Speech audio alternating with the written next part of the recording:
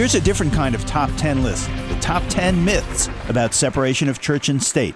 I'm Bill Newman, and this is the Civil Liberties Minute, as told by the religious right, and as recently written about in Church and State magazine. Number 1, separation of church and state isn't in the Constitution. Whoops!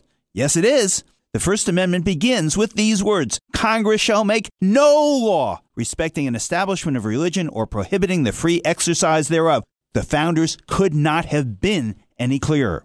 Myth number 2, the United States was founded as a Christian nation. Please note that the United States Constitution says no such thing.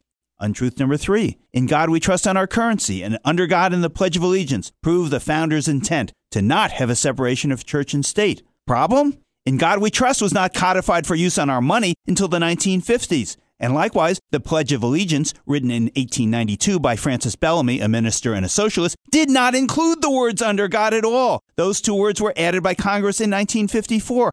These were supposed antidotes to godless communism.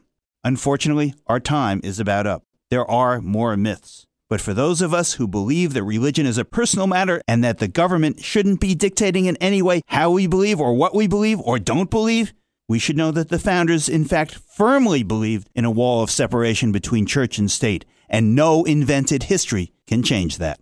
The Civil Liberties Minute is made possible by the ACLU, because freedom can't protect itself.